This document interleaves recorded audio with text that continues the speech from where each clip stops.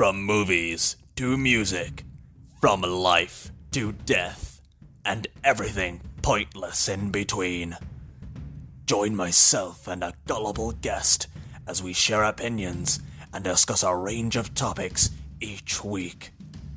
Hopefully they won't take me too seriously.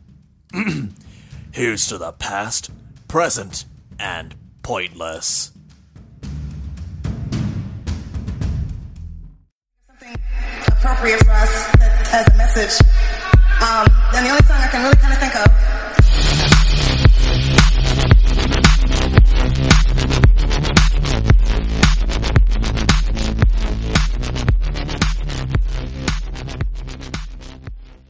Good morning, my love buckets, and welcome to a brand new episode of Beauty Unlocked. I'm Carissa. I hope everybody's having a lovely start to this week. I'm here recording on the last day of September. That's September the 30th. I can't believe that it's already the end of September and we begin October, my favorite month. It's the month of pumpkin spice everything, and I am super excited. Nothing gets me off more than everything and anything pumpkin spice. If I could sprinkle pumpkin spice all over me, I would. Unfortunately, I can't. I wonder if this would classify as a kink, just getting off on pumpkin spice. And I know for a fact that I'm not the only one. And I know that I'm not the only one who absolutely fucking adores October as a month. So before we get into it all, let me just get into a bit of a story here. So last year, I introduced my sister and my niece to Starbucks pumpkin spice frappuccino, and they became official addicts. And I'm like, yes, welcome to the dark side. And when was it? Last week, my sister called me and she's just like, guess what, your niece is drinking? And I'm like, I don't know, Aperol. I have no clue. And she's like, no. And then my niece came onto the phone. She's like, I'm drinking pumpkin spice frappuccino. I'm like, oh my God. It was the day after it came out. So basically, normally pumpkin spice comes out 25th of September. This was on the 26th. And that Sunday, and I think if you follow us on Instagram, you would have seen my post. I'm holding pumpkin spice frappuccino. And seriously, I was on cloud 9. I cannot wait. I promised myself not to have one every single day. I was like, no, you got to control yourself and your urges, Carissa. Because when I tell you I love pumpkin spice, I am addicted to it. Anyway, I'm not going to even get into that. But so I cannot wait for this Sunday. I'm just like, Sunday is my reward day for actually making it through the week. And I'm like, you're going to give yourselves pumpkin spice frappuccino. So the guys over at Starbucks here in Paphos are just going to be like, oh, it's this bitch again. They better remember my face and they better remember my order that I want a vegan pumpkin spice frappuccino with vegan whipped cream. And my name is Carissa. Seriously, and that's all you need to know about me. Hi, I'm Carissa, 37 years old, and I'm an addict to pumpkin spice. Pumpkin spice, sprinkle it on my ass, honestly. All right, I'm going to stop with with me going on and on about pumpkin spice, but know that my brain, I am just hooked. October. I'm excited. There's tons of content I'm thinking of producing for you guys. So for the month of October, it's a kind of countdown to the 31st of October, my favorite day of the year, Halloween or Samhain. I seriously live and love it. I hope that the weather here is going to get crisp and a bit chilly because we're still in about yesterday I think it was 34 or 35 degrees, and I'm like, what is this? What the hell is this? I want to be able to wear my beanies and my hoodies and my leggings and everything, my whatever. I just want to be warm and cozy and just sip on some goddamn pumpkin spice frappuccino. Seriously, enough with this heat, goddamn it. It's enough. With all that being said, I hope you got a chance to listen to last week's episode where the daughter of Lilith came on and co-hosted Beauty Unlocked. We did an episode on WAP, wet ass pussy. Quite a juicy episode. So if you haven't had the chance, after listening to this episode, go and check out that episode.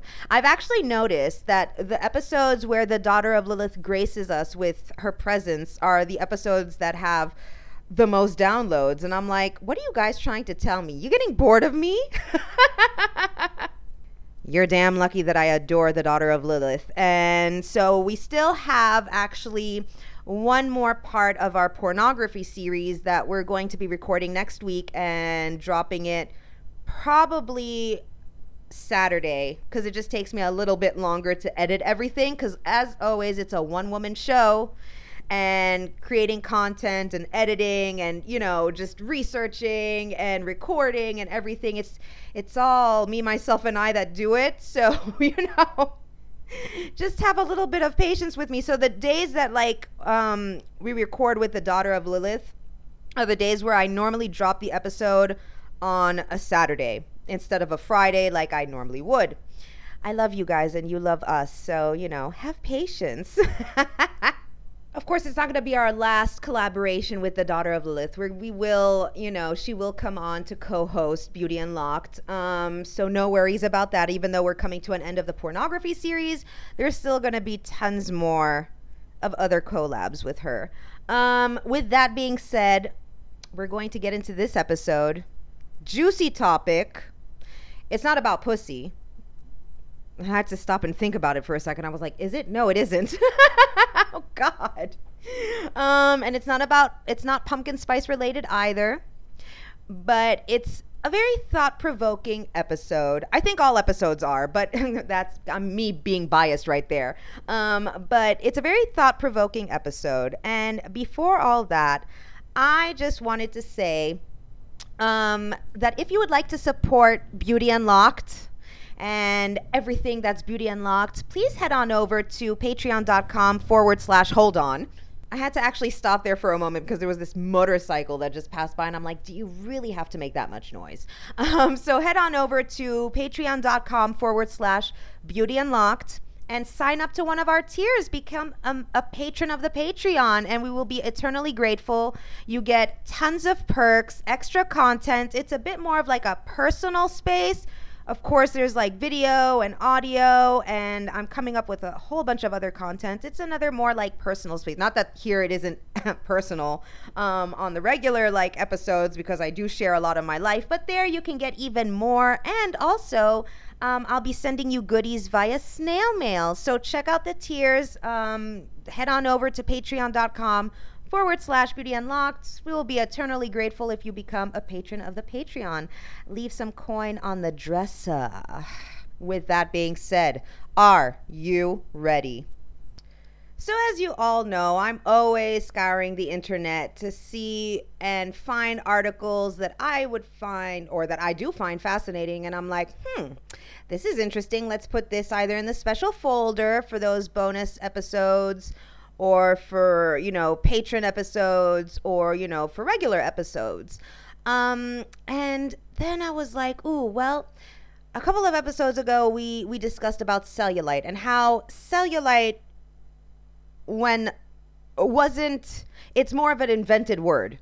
It's not what we think of today as apparently that orange peel that we say we have, located a lot of the times, behind the back of the thigh and things like that.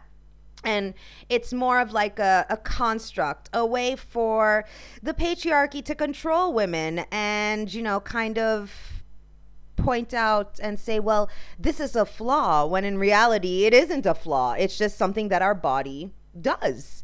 But it's another way for the patriarchy to control us and to, kind of enslave us.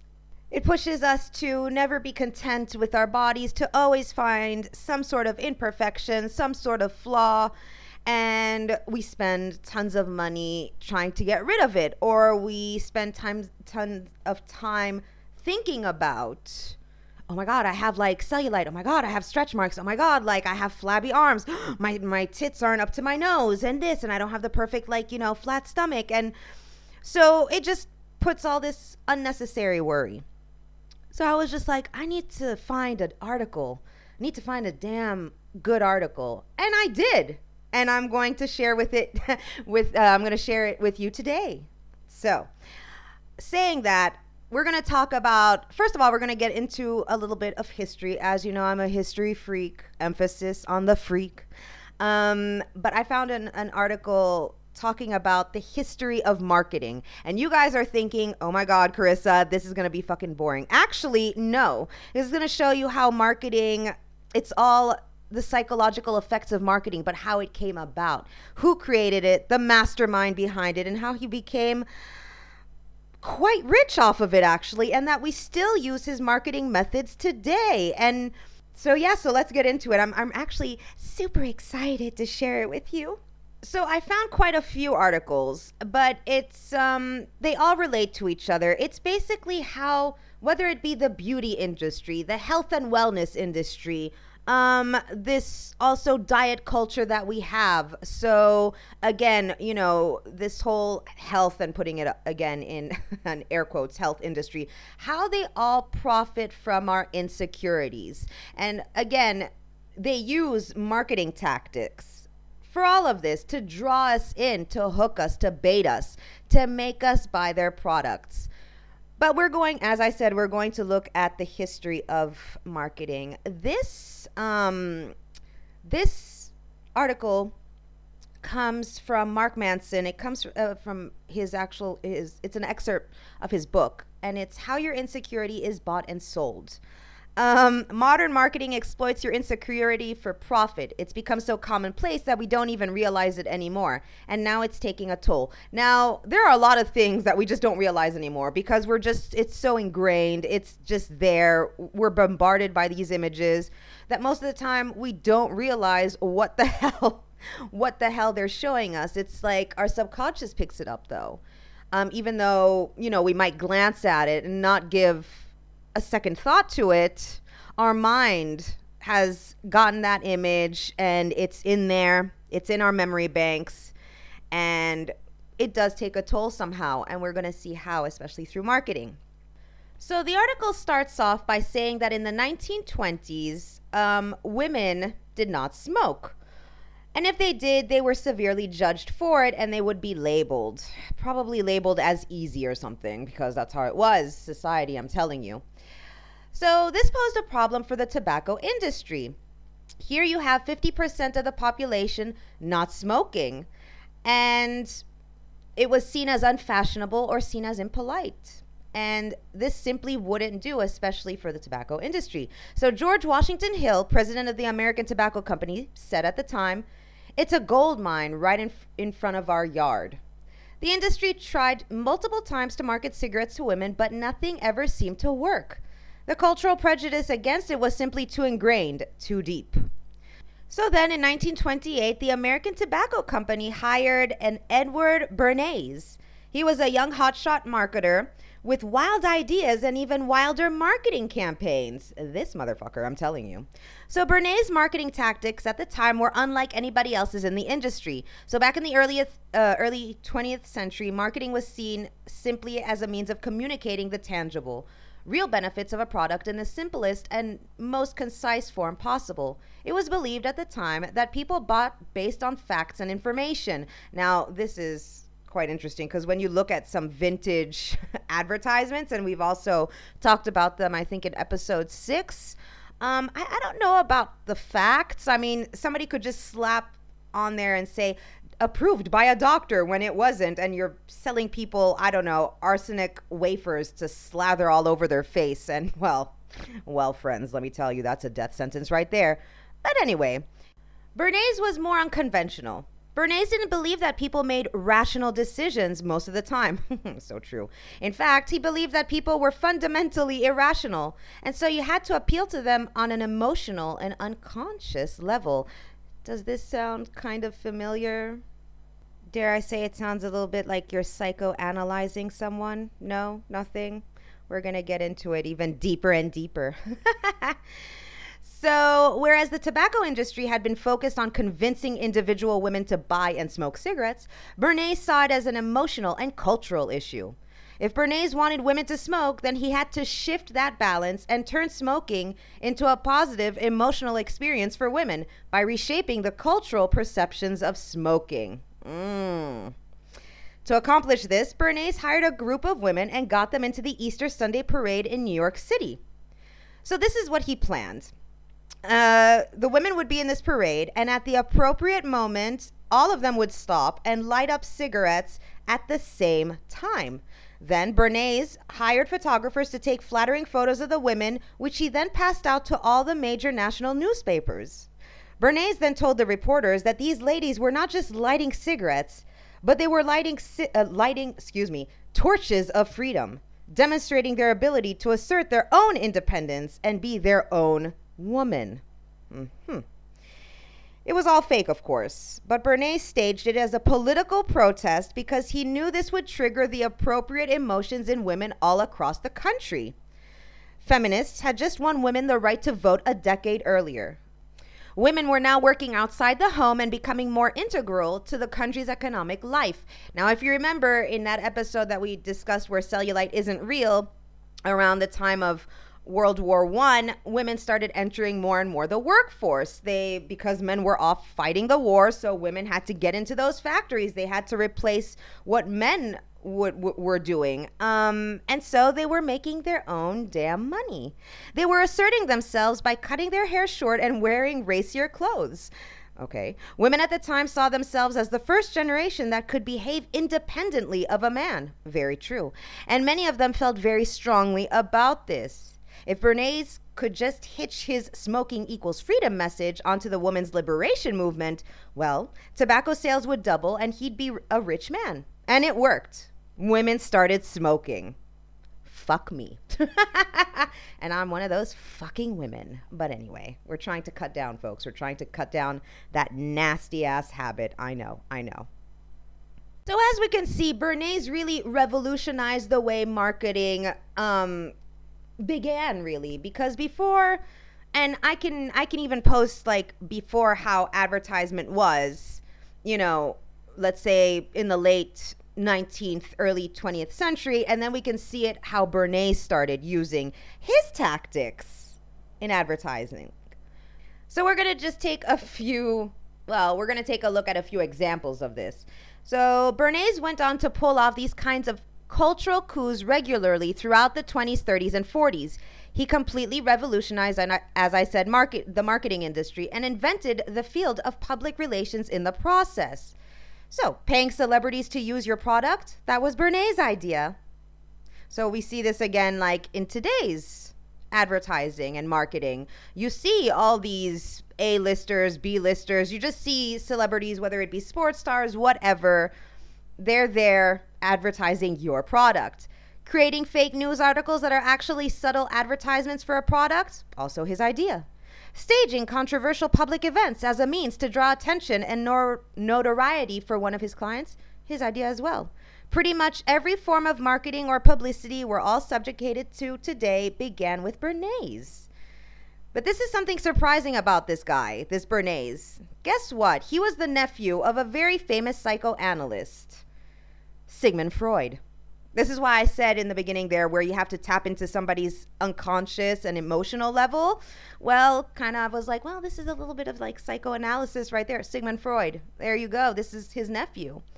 So Freud's theories were some of the first to argue that most human decision-making was primarily unconscious and irrational. Freud was the one who realized that people's insecurities drove them to excess and overcompensation. Freud was also the one who understood that people are, at heart, animals and are easily manipulated, especially in groups. Well, fuck me, Freud.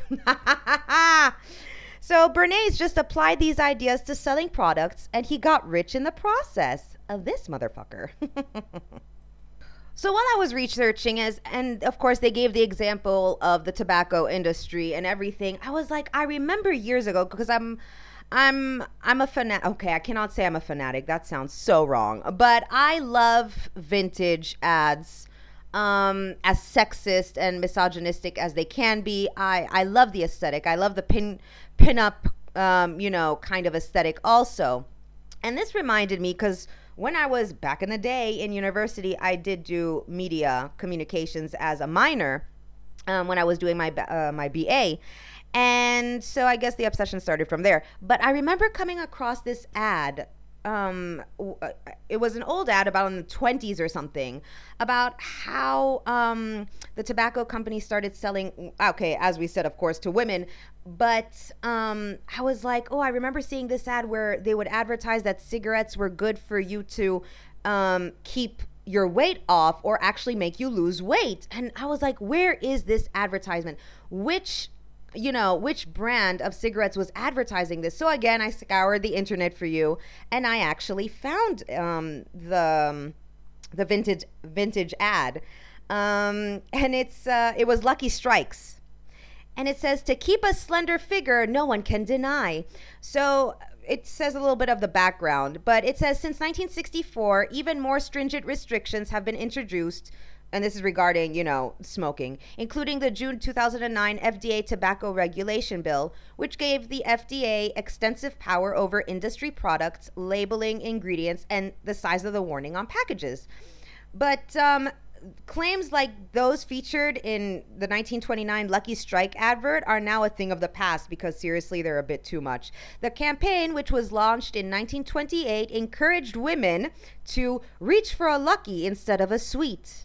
And it proved very successful because, again, you're putting an emphasis on what a woman looks like. And at the time in the 20s, it was the flapper style. It was very much the 1920s silent film stars. You had Rudolph Valentino. You had Clara Bow, who were these icons of the silent film era. And Clara Bow was, well, the classic flapper girl, very thin, slim, a boyish kind of figure, dare I say.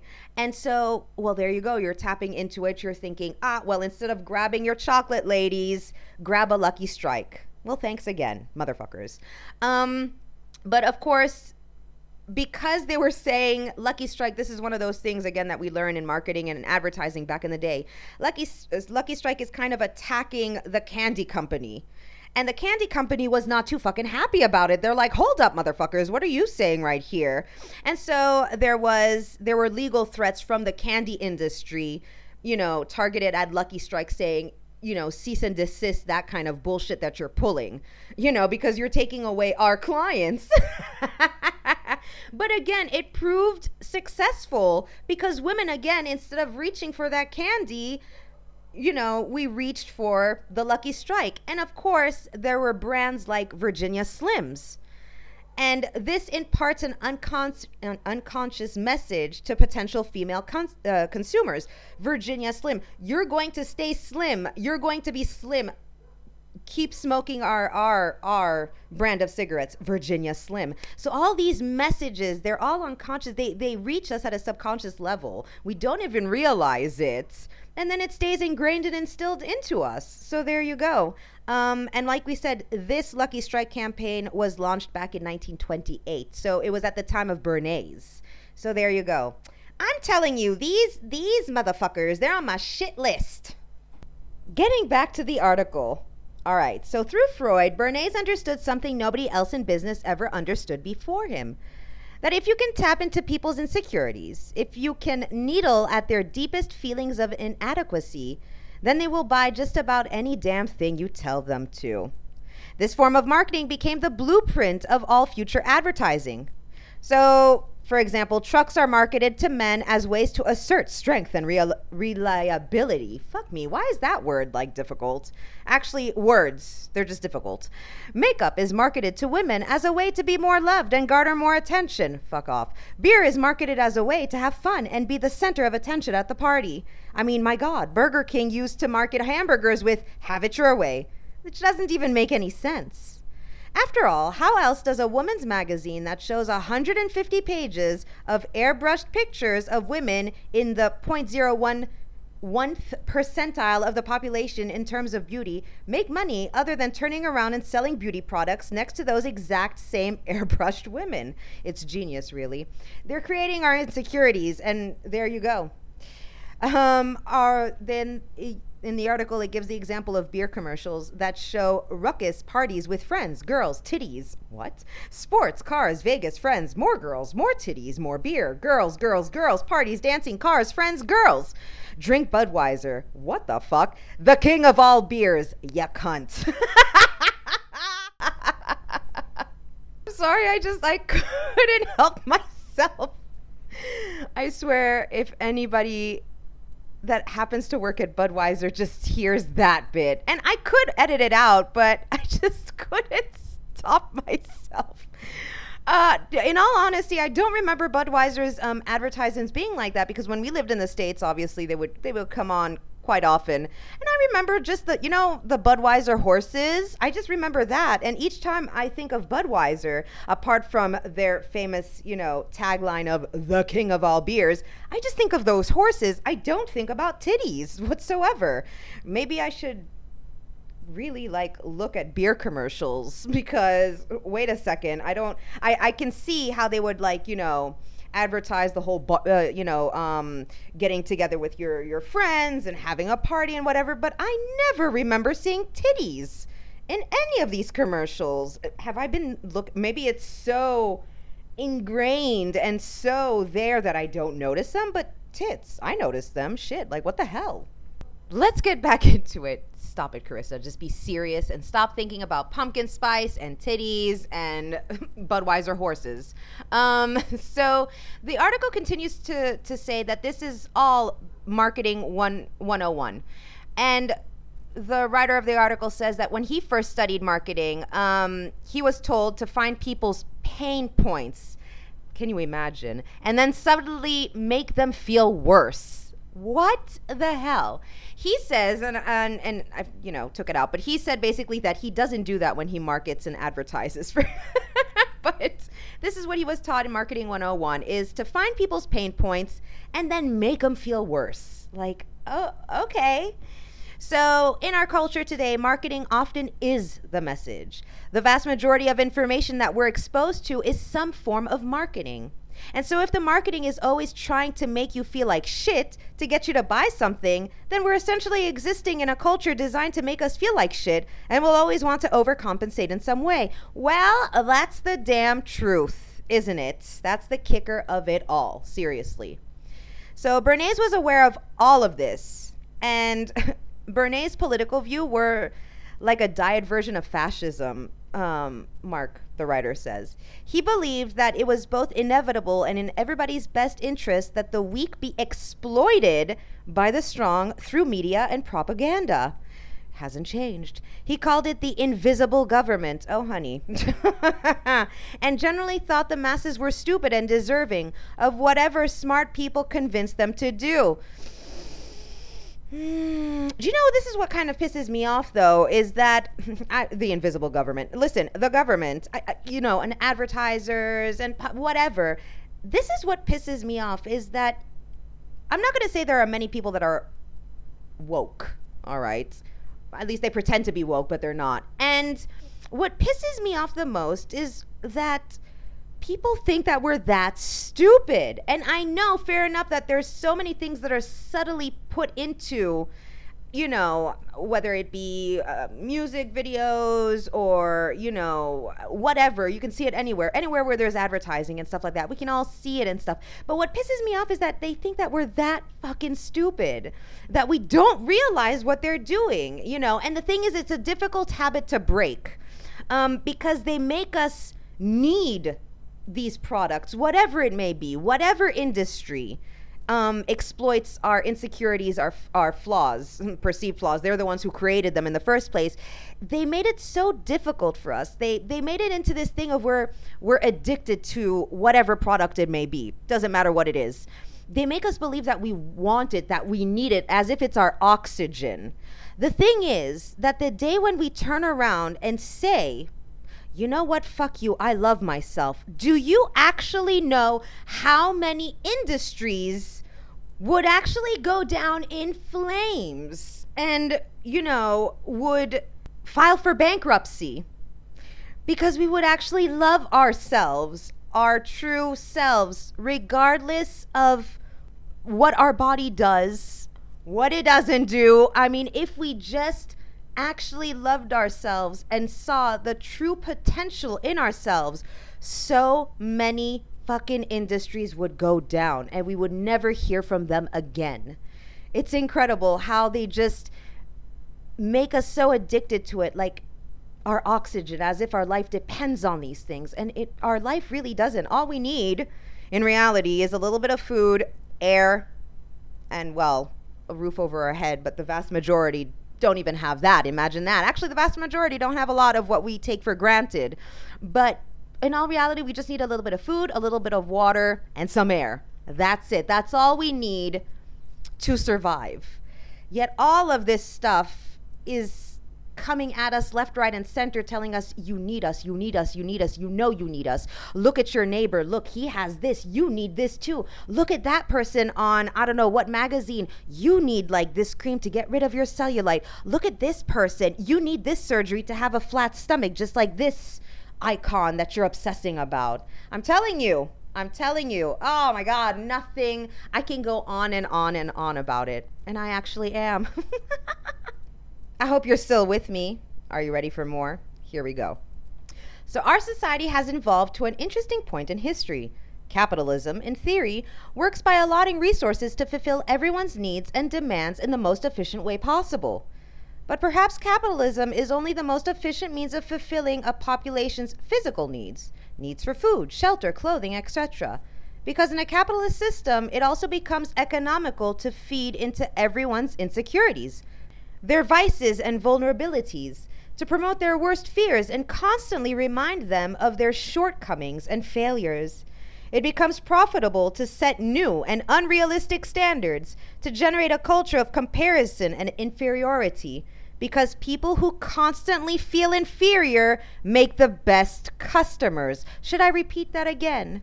Because people who constantly feel inferior make the best customers. You know when you find such a damn good article that slaps you around with some truth and it just infuriates you and it just makes you rage, and even though we know that this is the harsh reality of things, we still fall into the fucking trap. Oh man, seriously. After all, people only buy something if they believe it will solve a problem. Therefore, if you want to sell more stuff, then there are problems. You have to encourage people to believe there are problems where there are none. If you remember an episode, I think it was with cellulite, 26, I think it was 26. Cellulite wasn't what we know as cellulite today. The word didn't even mean the same thing. And here you are, you're creating a problem that doesn't exist.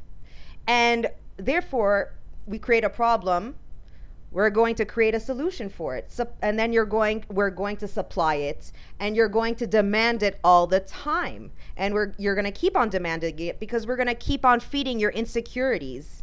We're going to keep on showing you how inferior you are. We're going to live in this comparison culture and tell you, look at thy neighbor, look at that neighbor, look to your left, look in the front, look behind you, look in front of you, look at all the people around you. Look at how you fail compared to them. But we have a solution to your problem. And we can show you how you can erase these feelings of inferiority. Well, let me tell you, first of all, it's by shutting all of that shit out. You are not inferior. You are not a failure. You do not have shortcomings. It just kills. Nothing enrages me more. God damn it. Anyway, there isn't an attack on capitalism. Actually, yes, there is. On my part, there is, but it doesn't matter. It's not even an attack on marketing. I don't think there's some big overarching conspiracy to keep the sheeple in line. Actually, there is. But anyway, I think the system simply creates certain incentives that shape media.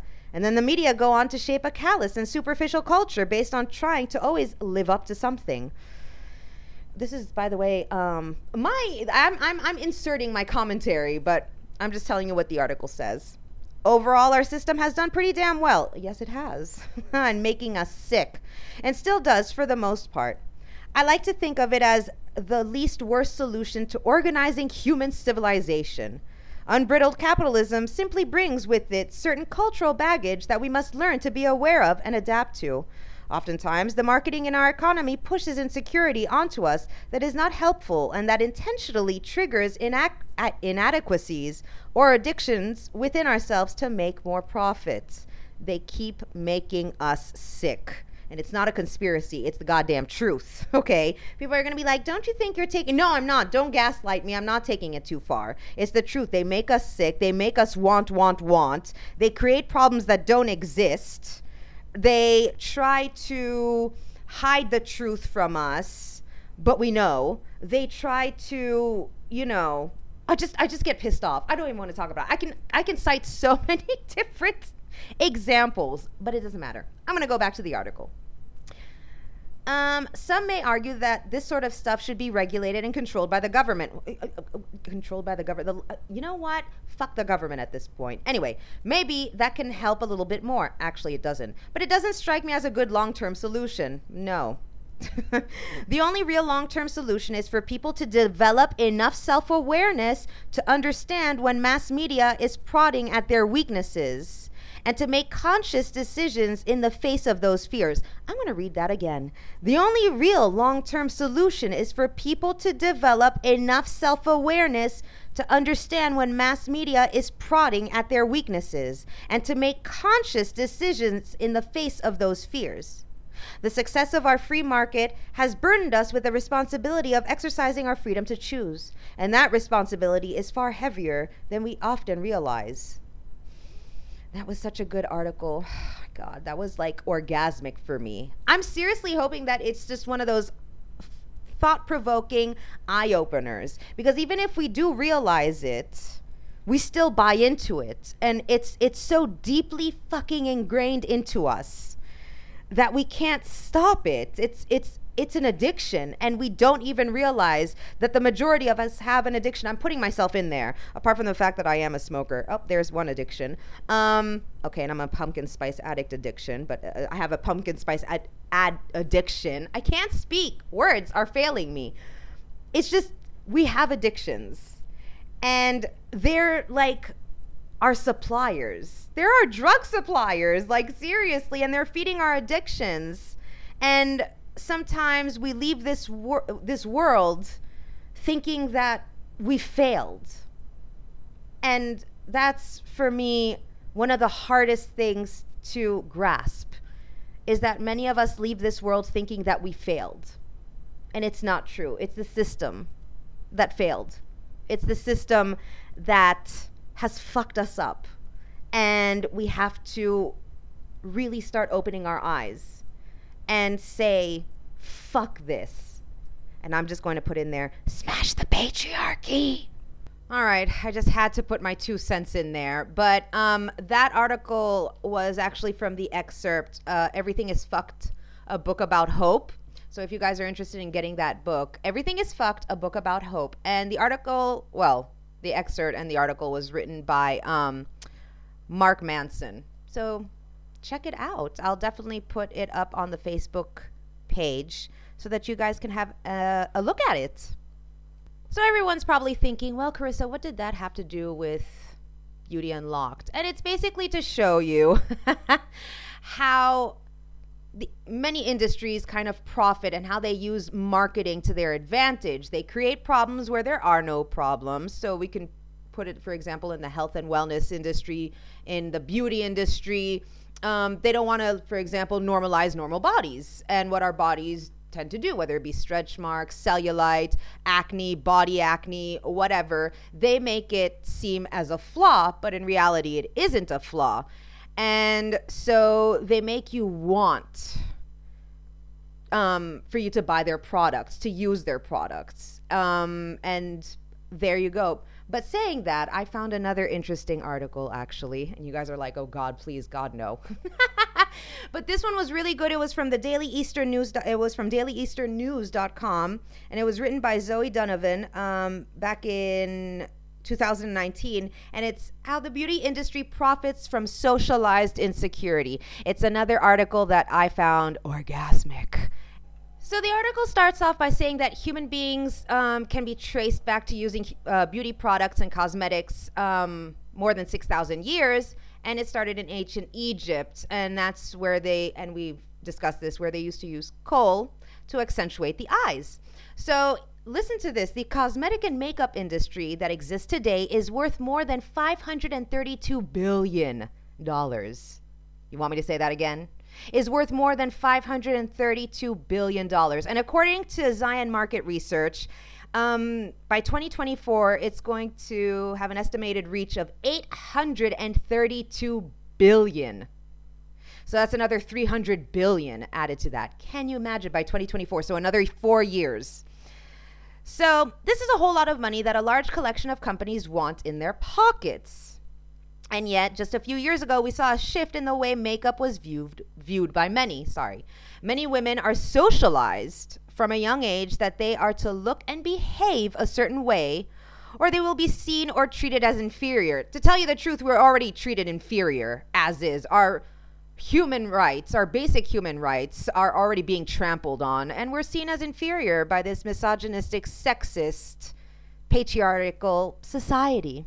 And anyway, part of this socialization is often through the use of makeup and other cosmetics. It isn't necessarily a universal experience, but many young girls share their early years living with acne by using makeup to cover it up. I actually want you guys to be thinking throughout this whole article. Beauty vloggers target young audiences and ingrain the idea that girls need to wear makeup with my morning routine and everyday makeup type videos that perpetuate the idea that a full face of makeup is required for every day. Even when they do these beauty vloggers, when they do the whole thing of how I have a natural face, and you look at all the stuff they use and you're like, that's not natural, honey. Natural would be not to be putting anything on your skin. But all right. As society changed, the cosmetic industry saw that it needed to change the way it targets its core demographic, which is women. Language that strictly targeted the insecurities of women, their need to please the men around them, and the general idea that women must be made up and perfect to be seen, changed. Now the language that markets makeup and cosmetics has shifted to almost armor-like. The idea that makeup can be empowering made an appearance. While for some people this can be true, for others, and myself included, so this is Zoe, it became a barrier from being able to be comfortable in my own skin. Now again, I'm not opposed to people wearing makeup. Of course, it's for you. If it pleases you, if you love it, that's fine. But if you feel like it's starting to be a drag to wake up every morning and take about an hour and a half to put your makeup on because you have to have the perfect face to go out, in public, and you feel a pressure to it and you don't feel comfortable anymore without it going out, that's when we need to start looking deeper into ourselves and see what the issue is. And again, I'm not judging anyone. If you do it for yourself, that is awesome. But if you're doing it because you feel like you have to do it, then, we got to get more self-aware, don't we? But again, no judgment on my part.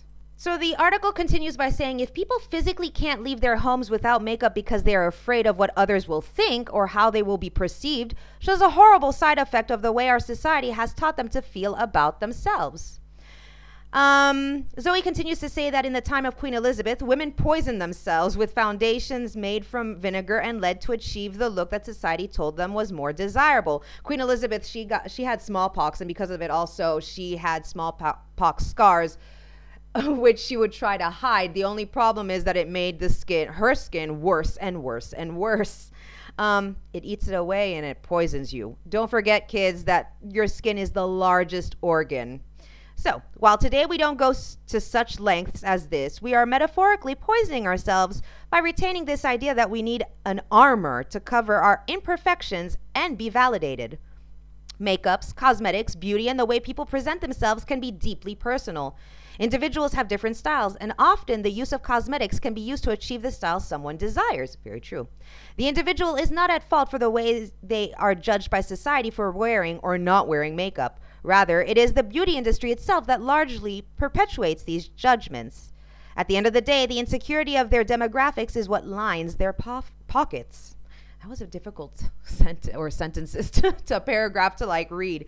Oh, God. So the beauty industry and society at large tells people to hate themselves because it creates a profit. Of course, obviously all these companies, whatever it is, like we talked about marketing and everything, whatever industry you look at, they're going to create needs that they're going to create problems that are not there. They're going to make you want it, need it. You can't survive without it because that's the only way that they're going to make a sale, right? And this is the problem. I mean, again, we said it in the beginning. They create problems where there are none. They create flaws where there are none. Imperfections where there are none. They make you feel ashamed about not having something. They make you compare yourselves to others. And again, we do live in a comparison culture. We live in a pornified society, very pornified society.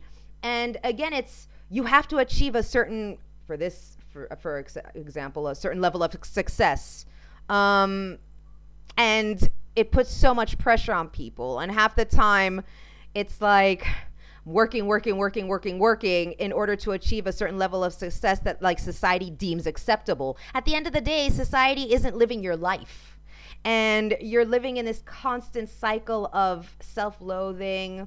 You feel, you feel like you're a failure. You feel that you're not part of a clique group. You feel just not worthy. And it's in all honesty, fuck what society thinks. They're not your oxygen. Fuck what people think. We need to start, first of all, and this comes to with beauty especially, we need to start normalizing normal bodies. And like I said, that's what they say is a flaw. It isn't. The cellulite, the acne, the body acne, the scars, whatever it may be, these are not imperfections. These are not mistakes. And I know sometimes it's difficult to actually believe it because, again, society tells us no, like, you have to be a certain way. You have to act a certain way. And it's so deeply ingrained. And we feel so uncomfortable in our skin that when we try to get out a little bit and say, well, this is who I am, because society, is telling you at the same time. And I made a post about this on Instagram of society sends us mixed messages. It tells us to be a certain way, to be ourselves. But when we try to be ourselves, it's like, no. That's not what we meant, And again, the whole thing, especially when it comes to beauty, is that they don't want to normalize normal bodies and normal skin because they don't make a profit out of it. Now, that's with the beauty industry. And again, they hide it in their marketing by saying, makeup empowers you, which fair enough. It might for some people, but not for many people.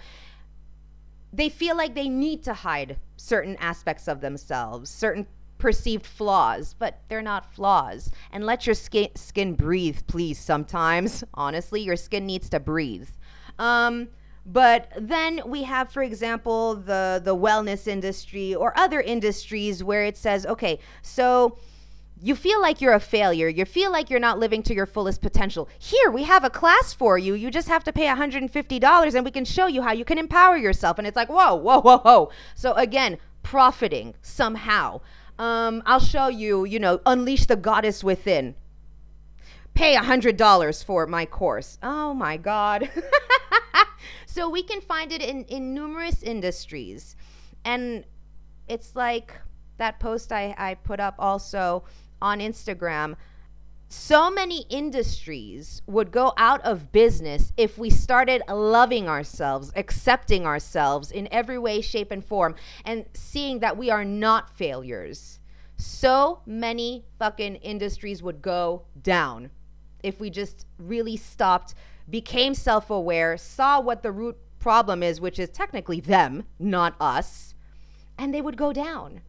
I found so many other articles which, well, I'm not going to talk about today, but I will be posting them, and I'll be making extra content for patrons, a little extra for the articles that I wasn't able to talk about here. And I'll also post links on the Facebook page so that you guys can take a look, and also be posting videos and whatnot. But in reality, there's just so much out there, and it's like really eye-opening. And it makes you really stop and think. Now, these are the things that we know, but we choose to kind of push aside and forget, And so, again, don't forget that these industries, they profit from our self-loathing, our self-hatred, from, perceived imperfections and flaws. We don't have any of those things. And we are not failures. Everybody is on their own journey, and everybody gets there at their own time. Slow and steady wins the race, as always. And things are different to 100, 150 years ago. It's not, life isn't, and I'm not saying life was simple back then, but life isn't as simple today, And sometimes it takes a little bit more time to truly be your authentic self and who you are meant to be, and not who society dictates for you to be. With so much being said, I know you guys, seriously, you're dizzy. You're like, she's ranting and raving. It's actually been quite some time since I've ranted and raved. So seriously, I missed it. I feel like there's a weight lifted off my shoulders. I do hope, though, that you enjoyed this episode. You know that you can always follow us on social media, on the Facebook page and Instagram. You can find us at Beauty Unlocked Podcast or The Podcast. And you can always send us an email at beautyunlockedpodcast@gmail.com. So you will hear from me and the daughter of Lilith on next week's episode.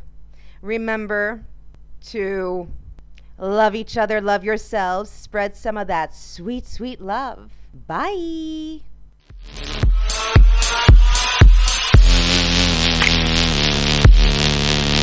Wow.